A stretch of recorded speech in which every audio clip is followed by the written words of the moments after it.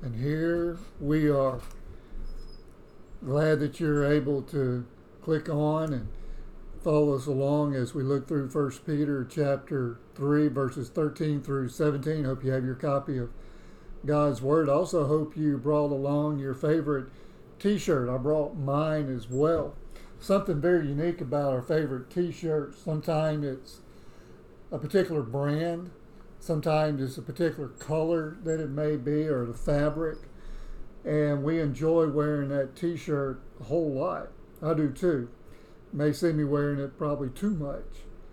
So the title of today's message, as we look into 1 Peter, as he was writing to a group of believers who were scattered across modern Turkey, it's what's on my t-shirt. And as you put your t-shirt to the side, and as we look in here in God's Word, we're going to come back and look at the t-shirt because it has a lot to do with today's message. And you'll have to stay with me about 15 minutes. And as we look through the scriptures here, beginning in verse 13 of 1 Peter chapter 3, as we see the title of today's message of what's on my t-shirt. It says here in verse 13 of 1 Peter chapter 3, as we entitled the message, What's on My T-Shirt? And who is he who will harm you if you become followers of what is good? Peter's actually asking a rhetorical question, a question that doesn't need to be answered, because who in their right mind would think they would experience anything bad or any type of consequences for doing a right action? And so that's what he's saying. No one in their common sense would think that if they did something right, that something bad would happen. And then he follows up in verse 14. He says here with this conjunction, but, and scholars seem to think indeed would be the better word. So but or indeed, even if you should suffer for righteousness' sake, you're blessed. Paul or Peter is writing here, and as he's writing, the audience would know that he's speaking of something that is unlikely to happen. And as we looked in verse 13, and who is he who will harm you if you become followers of what is good? Common sense tells you wouldn't be harmed if you did good. Now, if you went out on Highway 49 and you sped, you could expect getting blue lighted and pulled over and possibly a ticket. And then he goes on to say, indeed, even if you should suffer for righteousness' sake, he's saying this unlikely possibility has become a likely possibility, and that these believers who didn't think they were going to be persecuted, now Peter is spending a whole time focusing on persecution, because before it was something in the backdrop of what he was writing in this letter. But now it's at the very forefront, and this is the primary topic that he's using here in verse 13 through 17 of chapter 3. So how do these people respond to persecution and the circumstances that they are going through? What type of attitude and actions are they to have? And how is that to respond to us as believers, even in the current situation we're in? Peter wrote here, so be it even, or if indeed, even as you should suffer for righteousness' sake, you're blessed. This word blessed is the same word that Jesus used in the Beatitudes of Matthew chapter 5, verses 3 through 11. And this is the same word here used here. So if you are persecuted, made fun of, ostracized, forgotten about, because of persecution dealing with godly matter, that your actions have been godly, you're blessed. And that word blessed means inner contentment. It means fully satisfied in Christ, regardless of the circumstances that are going on around you. You're fully satisfied with Christ who dwells within you. With the time we have remaining, there are two statements that I want to make that goes right under this title, What's on My T-Shirt. The first one is this: crisis should not make us give in to fears. crisis should not make us give in to fears. Because when you look back to your scripture in verse 14, and do not be afraid of their threats, nor be troubled. So with these believers who are scattered throughout modern day Turkey, to whom Peter was writing to encourage them in what they were going through as believers, so you have nothing to fear. Not even the crisis of what you're going through, if it's persecution under Nero, or you're being reviled or shamed or made fun of, you're blessed. And he says here, don't be afraid. This is a backdrop that Peter writes from, is Isaiah chapter 8. And it goes even farther back in Isaiah chapter 7, where the king of Judah felt private fear and national fear when the northern kingdom was one to take over the southern kingdom. And this is where the scripture quotes for us in Isaiah chapter 8, verse 12 through 13. And the prophet Isaiah spoke from the Lord. The Lord would preserve Judah. The Lord of hosts, him shall you hallow. Let him be your fear. So we don't have anything to fear, nor be troubled, is what the scripture says in verse 14. And the word trouble means shaken up, a lot of emotional turmoil. And so with this fear, Peter follows up with it, and he says this, but sanctify the Lord God in your hearts. And when he says sanctify the Lord God in your hearts, that word sanctify means set apart. And so as we are being set apart by God, this is telling us to treat Christ as the Holy One that he is. Let him be the Holy One that he is. Believe that he actually has complete control over all events, even in what you're going through, even with the fear of circumstances, fear of the unknown, fear of the known, fear of someone else. Peter's saying, you have nothing to fear.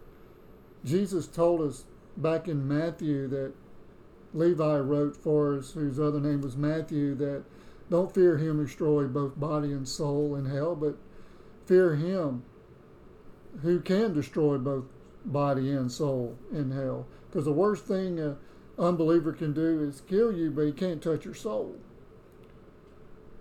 So set apart Christ in your hearts. Let him rule and have control over the events. Acknowledge him, that worship him as that. And also doing so in your hearts. Because this is where fear dwells. Fear dwells deep within your heart. So what is within you eventually is going to manifest itself. So what is inside is going to eventually show itself on the outside. So whatever I am fearful of down deep inside is eventually going to show itself. And that's what Peter is saying to these people. Don't be troubled. Don't fear. He even went back to Isaiah and said, hallow God, him. He shall be your fear.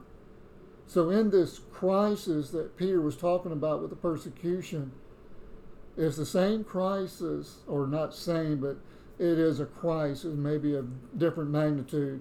Here is a pandemic dealing with health. This was a spiritual, strictly spiritual, that was dealing with persecution of believers. This very well is spiritual too, but he said the troubles and the fears, don't let that worry you. Don't let that eat at you on the inside.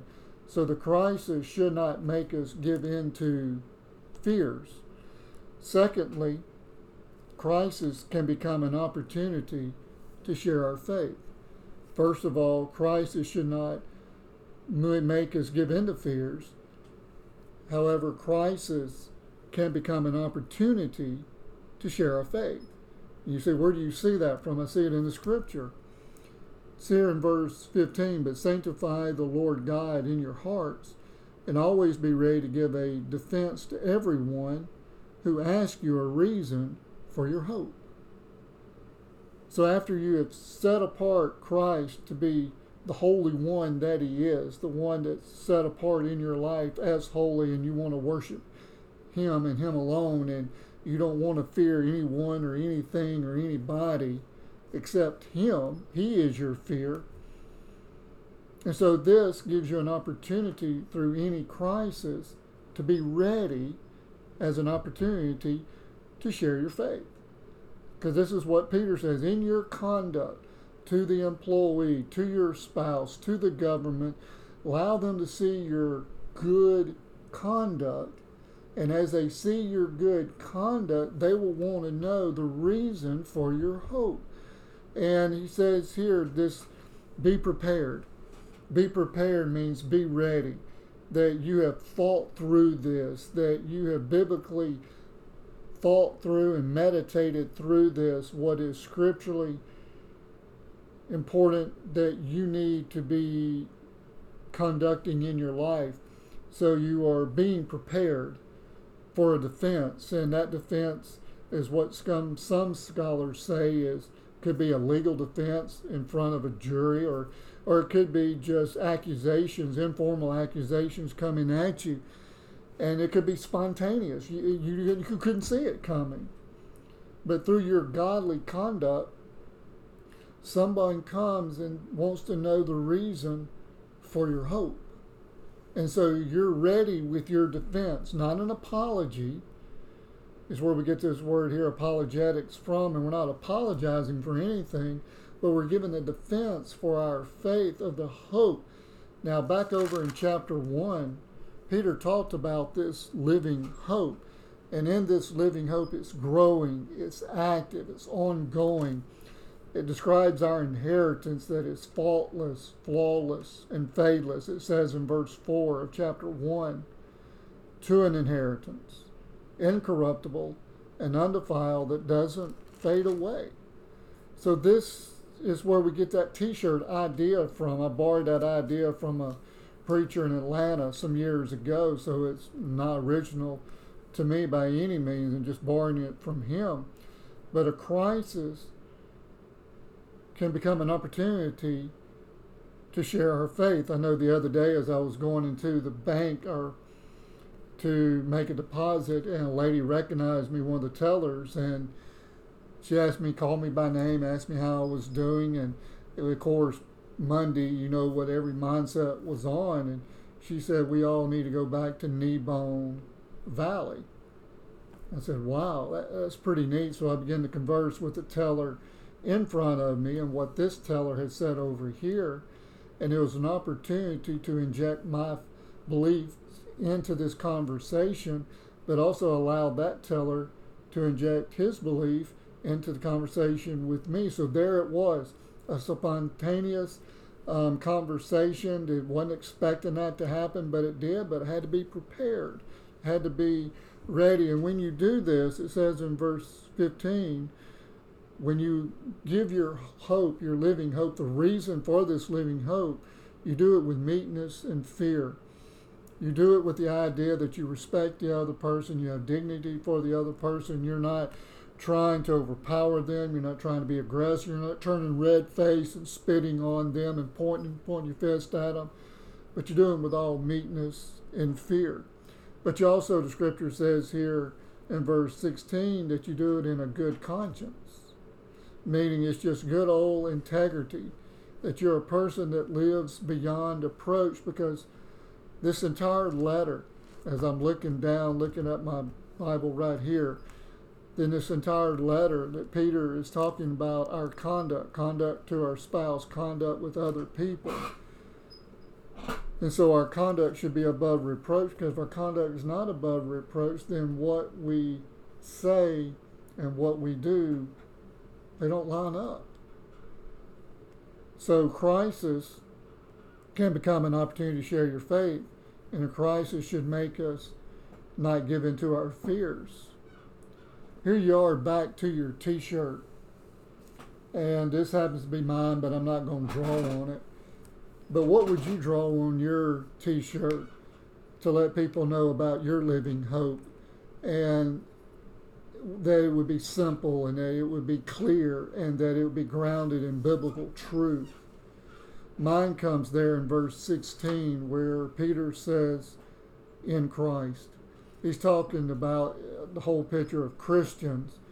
And the Apostle Paul used it in his letters as a spiritual reference point for believers. So I'm going to take this clean sheet of paper of blue, and what I'm going to do is show you what I would put on my t-shirt.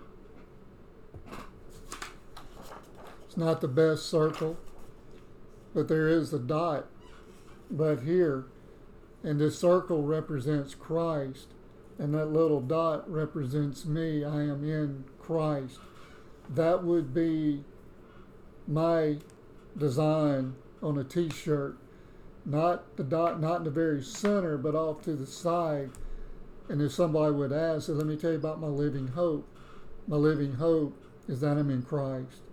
And I would be able to explain a little bit more in that. I don't know if you're in Christ or not. You may be living in fear of what's going on around you with the pandemic, and it's gotten you spiritually thinking of what could happen. But if you're not in Christ, you can only expect spiritually bad, not good. And so this is the time that maybe God is speaking to you through this scripture that you're in a spiritual crisis. And that spiritual crisis is that Christ is not Lord of your life. And he wants to become Lord, but he will only do it with your permission. In order to do that, you've got to be willing to repent. Place your faith in a risen Savior and turn to him to be your substitute, the one who paid the full price for your sin, and call upon him as your Lord and Savior. And then you as a believer, as you have your t-shirt, and here it is with mine. I know this looks pretty sloppy, but I would put that design on my shirt with a whole lot more uniform circle than what I have. But that would be my t-shirt, what's on my t-shirt. So the question goes, what's on your t-shirt?